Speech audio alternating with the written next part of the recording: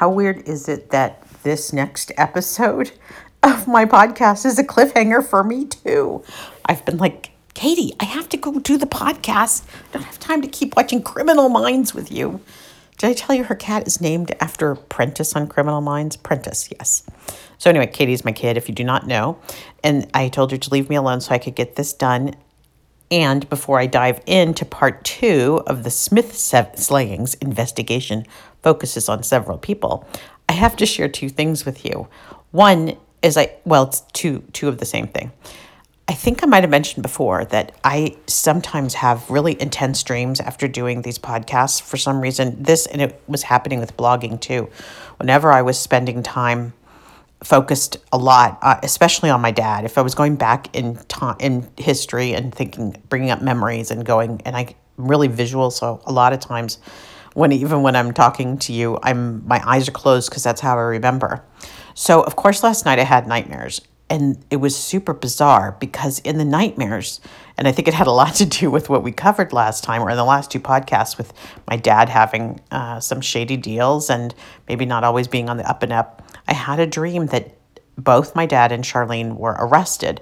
They were arrested by the feds, and they were both, Charlene was supposed to be arraigned or something on a Sunday in Washington, D.C., and my dad was supposed to be arraigned on the following Monday in D.C., but then suddenly it morphed into this very, very bizarre hybrid of their wrists and ankles being bound.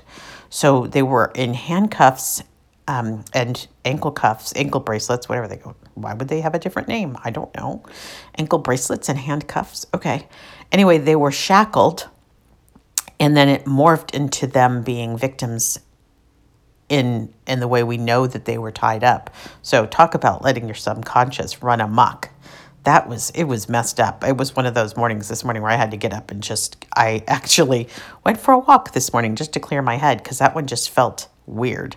And I have a feeling it's going to, that feeling when you have like a shadow, your dream is a shadow when you get back into bed and it kind of comes back just because you're back in the same location. I better not have that shadow tonight. That's why I hope telling you will get rid of some of it. The other dream that I got a big epiphany on, I have this dream. I haven't had it lately, but it was a recurring dream I think I had for 20 or 30 years. I've had it the whole time. So, okay, the whole time. But it wasn't that frequent, but it was a recurring dream. And in this dream, Dad and Charlene were at this house I'd never seen before. It was up on a hill. Absolutely up on a hill. And I was like, oh my God, you're here. It reminds me of, we hear the stories about people who have lost a limb or something, and they have that phantom pain, like the limb is still there, especially people who lost it, later in life, not that much later in life, but enough where they know what the limb felt like, and then they don't have it anymore. This dream has that phantom feeling, like I've known that they were still alive for the longest time, but I just didn't even know where to look for them. I didn't know how to find them. And so in this dream, it's always about this house on a hill, and they've been living there this whole time. And it occurred to me, after reading the first part 1 of these articles, how they were going to build a house on the hill in Santa Paula. That must be what lodged in my subconscious at some point, and why my brain just wants them to be in this house that I don't quite know where it is. But when I get there, I find them, and they're just regular. It's funny because they don't age in my dream. They're still exactly how I remember them, almost pretty much that last night, kind of that last night that I saw them the week before they were killed. They just absolutely look contemporary with their ages of 43 and 33, not ever aging.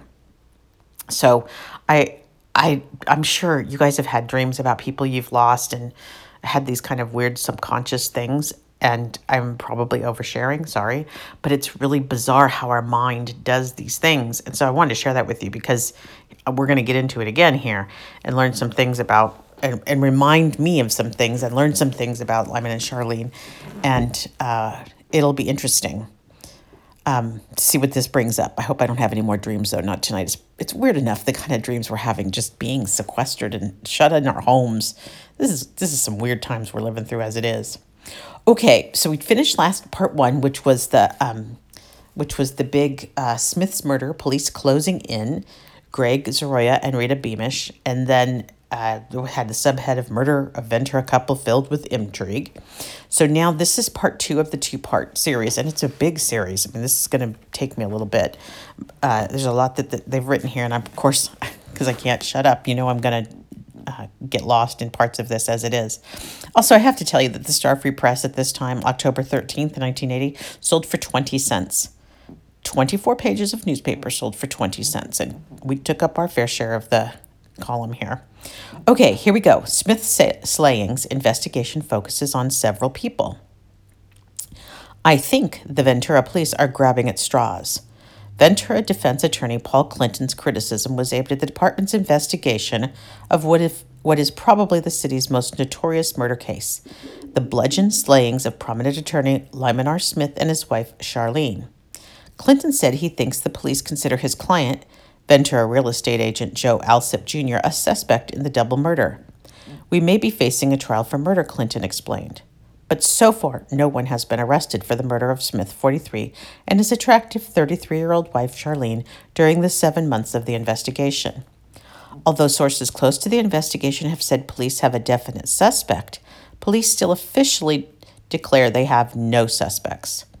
They will have maintained that official line since the bodies were discovered March 16th by Smith's 12-year-old son, Gary. So why would a well-known criminal defense attorney make a public statement about his client's innocence when no one has officially said his client is a suspect? Oh, how interesting. Sorry, just a brief aside. How interesting that this defense attorney, before this man is charged, is saying that he is not guilty. And then here in Sacramento, we have the defense team basically saying, oh, our guy is guilty, but I guess you're going to try him, aren't you, because you want the death penalty. Defense attorneys are an interesting breed. I'm going to see if I can get an interview with one because they're just some very, very interesting people. My dad was one. Let's be clear. My dad was a defense attorney too. Okay. He is said not to be the prime suspect police are looking at now. A skittish Alsip is convinced, however, I am a suspect. One more detraction. It's interesting that the way this is said, a skittish Alsip, of course, that's a reporter characterizing someone, which is what I always have a fit about when they characterize D'Angelo as like frail. No, he's thinner. He's not frail. You don't know if he's frail. It's interesting that Greg and Rita decided to call him skittish. I wonder what they don't describe why he was skittish or what about him led them to believe he was skittish. But okay, we'll just take that little editorial comment here. A skittish Alsip is convinced, however, I am a suspect. But he maintains that the evidence he has gathered through his defense attorney and the hiring of a private investigator clearly proves his innocence. We're not ready to charge anybody with the commission of the crime at this point, said Ventura Police Chief Ray McLean. He and other law enforcement officials would not comment on Alsip or anyone else as a possible suspect. But there have clearly been suspects even before Alsip. The slain attorney and his effervescent young wife were both well-liked and widely known. After their bodies were discovered, telephone tips were inevitable, and dozens of people pointed a suspicious finger at a man with whom Mrs. Smith had been romantically involved. The autopsy revealed that the Smiths were killed on a Thursday evening. That's weird way to write that. Were killed on a Thursday evening, and that their bodies had lain undetected until Smith's son found them on Sunday. Police were told Mrs. Smith had visited this man after lunch on the Thursday she died, coming home to dinner with her husband late that afternoon. Given the obvious angle of jealousy, one source said, in the beginning of the investigation, one could not ask for a better suspect. But the man had an alibi and passed a polygraph test. However, he is an ex-law enforcement officer who is also a polygraph expert. We need music. Dun, dun, dun. There is some dispute over whether a polygraph expert could fool the machine. Police could not account for the whereabouts of Smith's daughter Jenny, 18, the evening of the Smiths were killed. Miss Smith freely admits that she and her father didn't get along. Oh, good. Now I'm going to talk. Oh, my God. What am I going to say? Okay, here we go. Our personalities clash a lot, but I'm told we're a lot alike, she said during an interview in May. My dad didn't treat me very well, she said recently. Impishly impertinent toward the investigator's efforts, she could remember thinking to herself while she was connected to the polygraph, oh God, this is so dragnet. Police told her she passed the test. would it be wrong for me to tell you guys that I tried to not cooperate on the test, that I actually did lie, and the test is not that hard to beat at all? Maybe that means I'm a pathological liar. Oh my God, I probably shouldn't admit this. But honestly, the test is not, if you are able to control how you think, it's just not that hard to beat. So I don't, I sound like an asshole. Okay, sorry, excuse me. I'm going to come back to the story now. It did seem very dragnet. That's why I used that picture in the blog. Okay, let's go back to the story now. Oof, you guys are learning too much about me. Among the families in the expensive Clearpoint neighborhood where the Smiths lived is a couple whose mentally handicapped son was questioned by the police. In questioning him, detectives were more interested in simply eliminating him from consideration. He was never considered a viable suspect. In the course of the questioning, the boy was hypnotized, his mother confirmed. I'm finding this incredibly odd. All right, let's keep going. But there was one thing police learned that assured the young man's name would be removed from the police list as soon as of possible suspects. The Smiths were bound hand and foot when they were killed, although the autopsy indicated inexplicably that they were bound after death. Yeah, pretty inexplicable if you ask me. Police found that the young man in question could not tie a knot. Well, there you have it. Okay.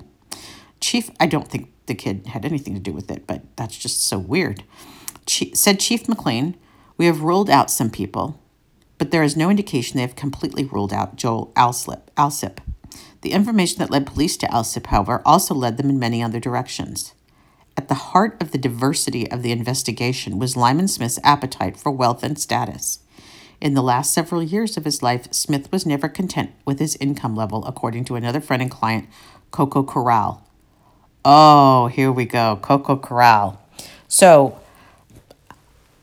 I can't say a lot about Coco Corral because I don't want him to hurt my family. But Coco had a reputation for being involved in, let's say, a subculture that procured money in non-legal ways. That's a good way of saying it, right? So Coco, yes, was definitely, I think, a suspect at one time. And he's also the client of my dad's, who provided my dad with a free leased car every year. And I have no reason. Coco was always really nice to us, but he was just apparently shady AF. Here we go. Go back to Coco. "He never made enough money," Corral said. "Lyman had a lot of ambition," said Superior Court Judge Stephen Stone, a close friend.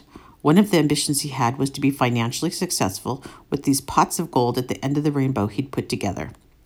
Despite earlier involvement in a number of community activities as well as political campaigns, Smith's interest shifted to financial investments by the early 1970s. Early 1970s. Okay, so that's when Mom was trying to get the divorce and he didn't want her to have a good attorney.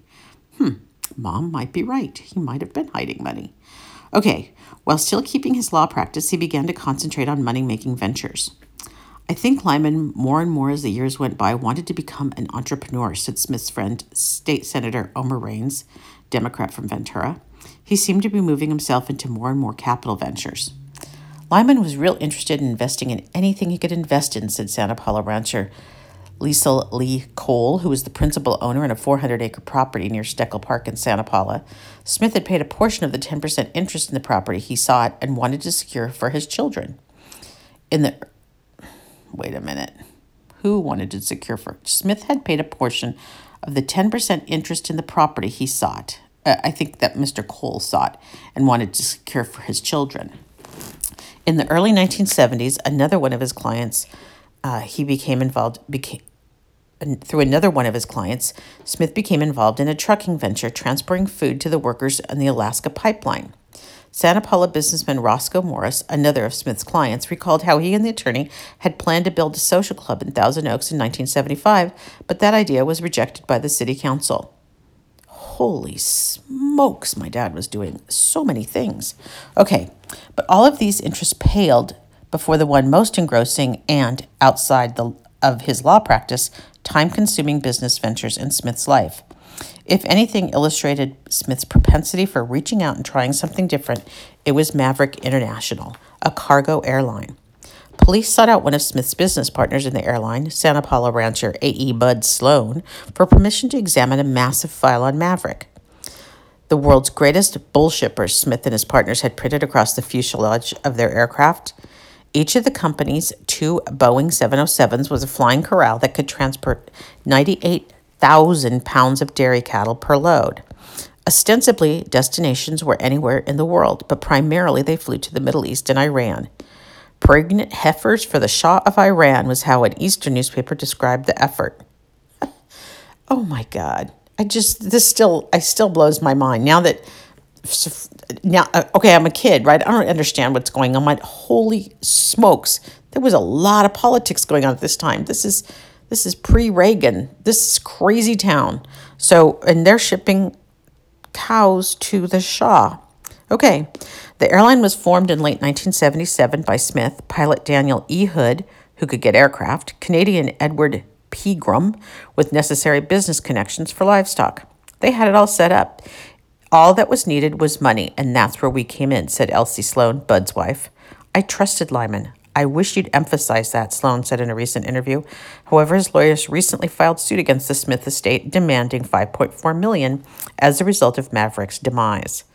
With Sloan's 18,000-acre Mendocino County ranch as collateral, the partnership secured the first $1 million and later an additional $1.5 million for Maverick. They formed what would be the world's largest shipper of live cattle by air. For a year and a half, the idea worked. Flying out of Stewart Airport in Newburgh, New York, where the company was headquartered, Maverick shipped Holstein heifers, calves, Brahma bulls, and even horses. Perhaps most intriguing was the airline's Iranian connection. English auditor William Bartfield, who has sifted through Maverick business records, said the trade was promoted by the Iranian government. I understand that the air freight was paid by the Iranian government as part of a subsidence plan to bring in breeding cattle from the U.S. On its return, the airline brought back flowers and vegetables from Israel and automobile parts and shoes from Italy, Bartfield said. I do know there's pictures of my dad in some of these places. He went to some of these places I didn't know he was bringing back shoes from Italy. Who knew? With the toppling of the Shah and his government in January 1979 and the subsequent closing of the Tehran airport, Maverick was permanently crippled. According to East Coast newspapers, the weeks that followed were ruinous for the airline. Payroll checks bounced, dozens of employees were laid off, would-be foreign investors failed to come to terms, one of the leased jets was repossessed, and the airline was forced into a costly shift of operations. Hood bailed out, turning in his 25% share and leaving the company. For Smith and Pegram, it was a desperate time as they fought to salvage the airline. Smith's efforts meant endless trips to the East Coast for 3 or 4 days at a time. Those trips stretched to 10-day periods, and finally he stayed for 2 or 3 weeks during one stint. Charlene resented this airline thing because he was gone so much, said Mrs. Sloan. He worked night and day, and put in a lot of hours, Pegram explained. But the problems were overwhelming. We were basically undercapitalized from the start, or it would have still been going very well, Pegram said. Fuels and maintenance cost us very dearly. But Bartfield cited, in addition to the extravagance and unnecessary expenditures of both the business and personal nature by Pegram, Hood, and Smith. Okay, I just bungled that paragraph. So they were undercapitalized, so they didn't have enough money to run the business. But Bartfield cited, in addition, extravagance and unnecessary expenditures of both the business and personal nature by Pegram, Hood, and Smith. It's a weird sentence, but it sounds like people were taking money out of the coffers for things they shouldn't have spent money on. Let's go back to that. I have no comment on that, on extravagance on my own part, said Pegram. I really don't agree whatsoever. Maverick was a good business deal and it could have made money, said Bartfield. In fact, it grossed $16.9 million during its existence, but the airline cost $20 million to run. It was not run as a tight, efficient business, Bartfield said. Okay. It's so funny because my dad actually did teach me about money, and I know that if you need 20 and you're only making 16.9, you're doing it wrong. Let's continue. One of the things that corporate businesses in America must do is pay corporate withholding taxes, Bartfield explained.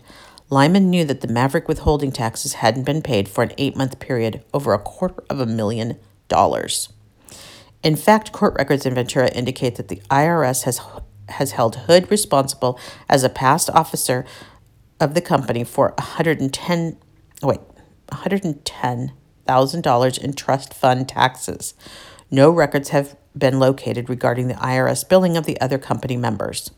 Okay, so I might have to do a correction here because I thought my dad had withheld the taxes from his law partners, paying payroll taxes for his law partners, but it looks like I may have misunderstood, and the withholding was for Maverick, which is for a hell of a lot more money, $250,000. Holy smokes!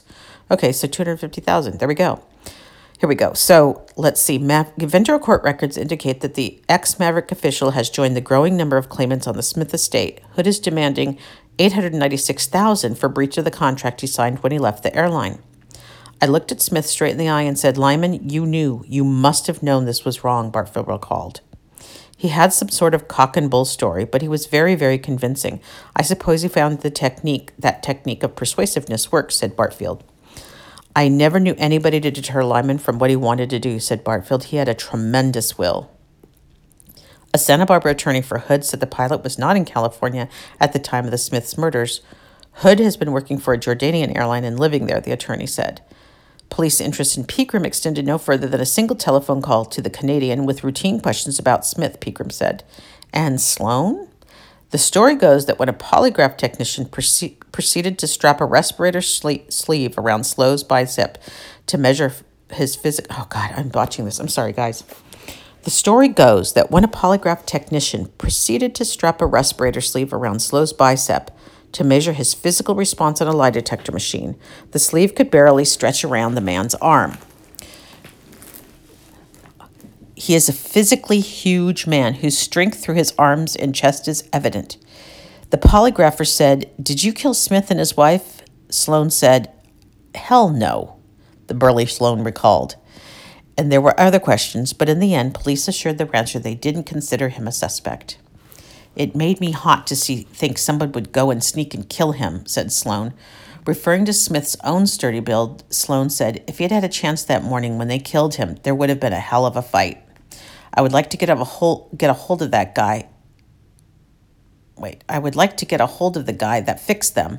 He wouldn't want to worry about going to trial. I'll guarantee that. Oh, Mr. Sloan, we have someone for you to meet. He's right here in good old Sacramento.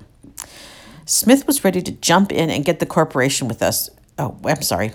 I skipped that because I was just thinking of having Mr. Sloan go beat up D'Angelo. That would be kind of satisfying. Before the birth of Maverick in January of 1977, 3 Ventura businessmen got together and decided to divide a fourth to a proposed development company. The 3, building contractor Charles Gilliard, real estate agent Joe Alsip, and civil engineer Bob Placencia, contacted Smith. Smith was ready to jump in and get that corporation with us, recalled Gilliard. He said, "You want a check?" Just like that, Gilliard said. Smith eagerly purchased a quarter share of what became Gap Development, thereby adopting another interest that would share space in his already cluttered business responsibilities. For the next 2 years, the company struggled to make a name for itself as it purchased and sold property, built condominiums, and created a mobile home development. But in late 1979, things with the company began to sour. Disagreements over tax problems with the IRS. I really don't like playing with Uncle Sam, Placencia said. And disagreements over business management caused a split with Placencia and Smith on one side and Gilliard and Alsip on the other. There were many things we, Smith and Placencia, were disappointed with. Management was one of them, Placencia said. They broke away, and together Smith and Placencia formed San Juan Enterprises, their own land development company. Placencia later said prospects for their new effort looked good. Then, in mid-March, Smith and his wife were murdered. Alsip's first hint that he was a suspect came shortly after police questioned him, placed him on a polygraph, and under hypnosis. I'm feeling a little jealous right now that they didn't hypnotize me. Being an ass. Let me get back to it. Sorry. Please no, that's me just being an ass, okay? Sorry. Through hypnosis, police explored the sequence of events of an evening that Alsip spent with the Smiths shortly before their death. At first, there was some confusion whether that evening was the Thursday night Lyman and Charlene were murdered. Alsip had driven to the Clearpoint area to visit Carl and Charlotte Marchetti, who lived directly behind the Smiths. The Marchettis weren't home, so Alsip walked over to see the Smiths and visit there until the Marchettis returned. I'm sure I'm butchering their last name. Not Italian at all. Sorry. At first, we gave the information that it was Thursday. Of course, it's contradicted with what Joe said Mrs. Marchetti. I just said it differently. Alsip maintained that it was Wednesday night when he visited the Marchettis and the Smiths. Thursday night, he was bowling with his family. The Marchettis later agreed Alsip's visit was on Wednesday night. Then Placencia further complicated the chronology by telling the police the Smiths were having dinner with him and his wife Wednesday night. I could have sworn it was Wednesday night, he said. The final proof was when the Marchettis checked a will they had witnessed being notarized the night Alsip came to visit them. The notarization took place Wednesday, Mrs. Marchetti said. The police checked. Everything is fine, she said. After Alsip took the polygraph, police indicated he had passed it. Shortly after he had taken the polygraph and was told he had passed, Gap corporate lawyers, that's the company, the development company, corporate lawyers heard rumors that the police still suspected Alsip. They, the corporate attorneys, took the ball and went for it, and they didn't really feel that they were the ones I should be using, Alsip said.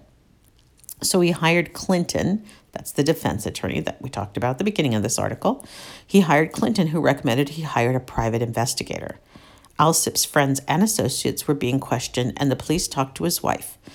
District attorney's investigators perused through Gap business files, said Gilliard. The police damaged Alsip's reputation, and a lot of friends won't talk to him anymore, he said. I'm not even sure the Gap phones aren't tapped. I don't give a damn, said Gilliard, who also said he'd been followed at one time. Alsip claims he's been harassed by the police, though McLean denies that's happened. Gilliard further said the pall of suspicion has racked Alsip emotionally. Consequently, Alsip has dropped out of Gap in the past few months, so I guess he left the partnership. Alsip said he was also emotionally wrought because of personal and family problems. That, the police suspicion, was like the straw that broke the camel's back, said Alsip. Up to the point in time I came into this case, Alsip did everything in the world he could to cooperate with the police, said Attorney Clinton. Perhaps too much, he said. For example, I would not have let him submit to hypnosis and polygraph, Clinton said. Clinton has met with the detectives twice, and when they asked him for the results of both examinations, they refused, he said. They're even very hush-hush about all the details, he said. I don't think they will arrest Joe because there's not enough evidence based on anything I'm aware of, said Clinton. But it remains to be seen whether police will be able to close in on the prime suspect they are said to be investigating. They are currently awaiting results of the sophisticated technical tests of trace evidence they have gathered. I wonder what that trace evidence was. We might find that out in the prelim. Meanwhile, overall investigation of the double homicide appears to have wound down since the initial flurry of activity. From a peak of 18 investigators from various agencies working full-time on the case immediately after the bodies were found, activity has decreased to where one or two detectives will make a Smith case contact between other investigations. But McLean said he is neither concerned nor disappointed in the pace of the investigation has taken. We have vigorously pursued the investigation to the extent that the investigation warrants it, he said. Sometimes an investigation is like the artist painting, he explained. He spends a great deal of energy and then sits back and takes a look at it. Today marks 7 months to the day that the Smiths were murdered. So it's super, super weird. And it's really cool. Stephen Stone, who was my dad's law partner, did send a letter to the editor about this story. And he said, Dear Rita, I read your articles concerning Lyman and Charlene Smith, and I'd like to compliment you on the thorough, analytical, and sensitive manner in which you wrote them. I believe you've demonstrated in that very difficult task the highest standards of your profession. Such excellence should not go unnoticed. See, classy guy. He's Judge Stephen Stone. I think he's Judge Stephen Stone retired now, but he's a great guy. So that takes us, what this does with this article is now that we know, it's so clear to me now. It has been a long time since I've read these. It is no wonder there was so much on the boards and so much talk about my dad and Charlene and the intrigue and the twists and the turns. I mean, there's more here than I even understood.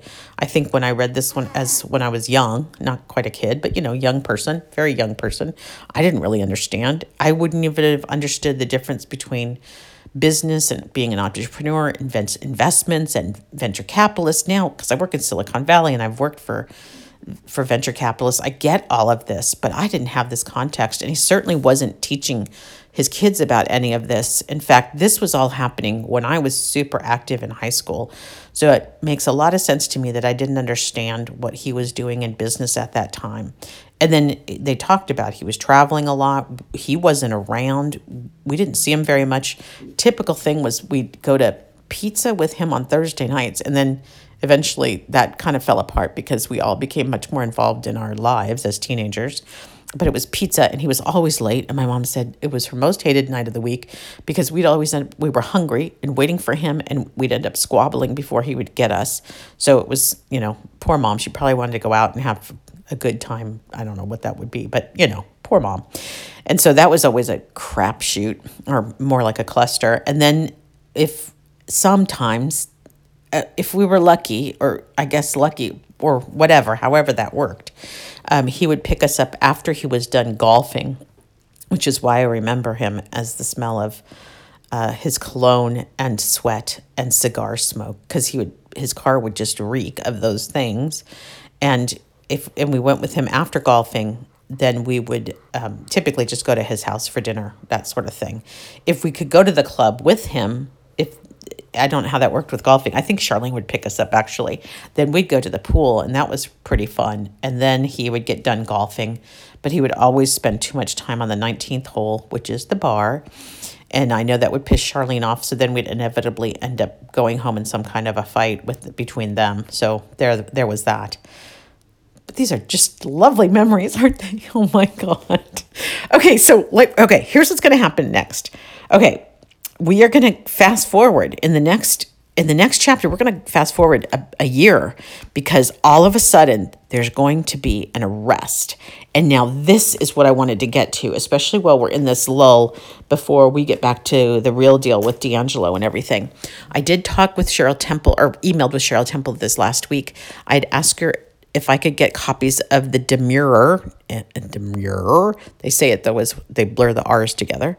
If I could get a copy of that, and then that was from the defense, then I wanted to get a copy of the prosecution's response to that, which I think that says, I think a demurrer is like trying to dismiss the case. I got to look at it more closely.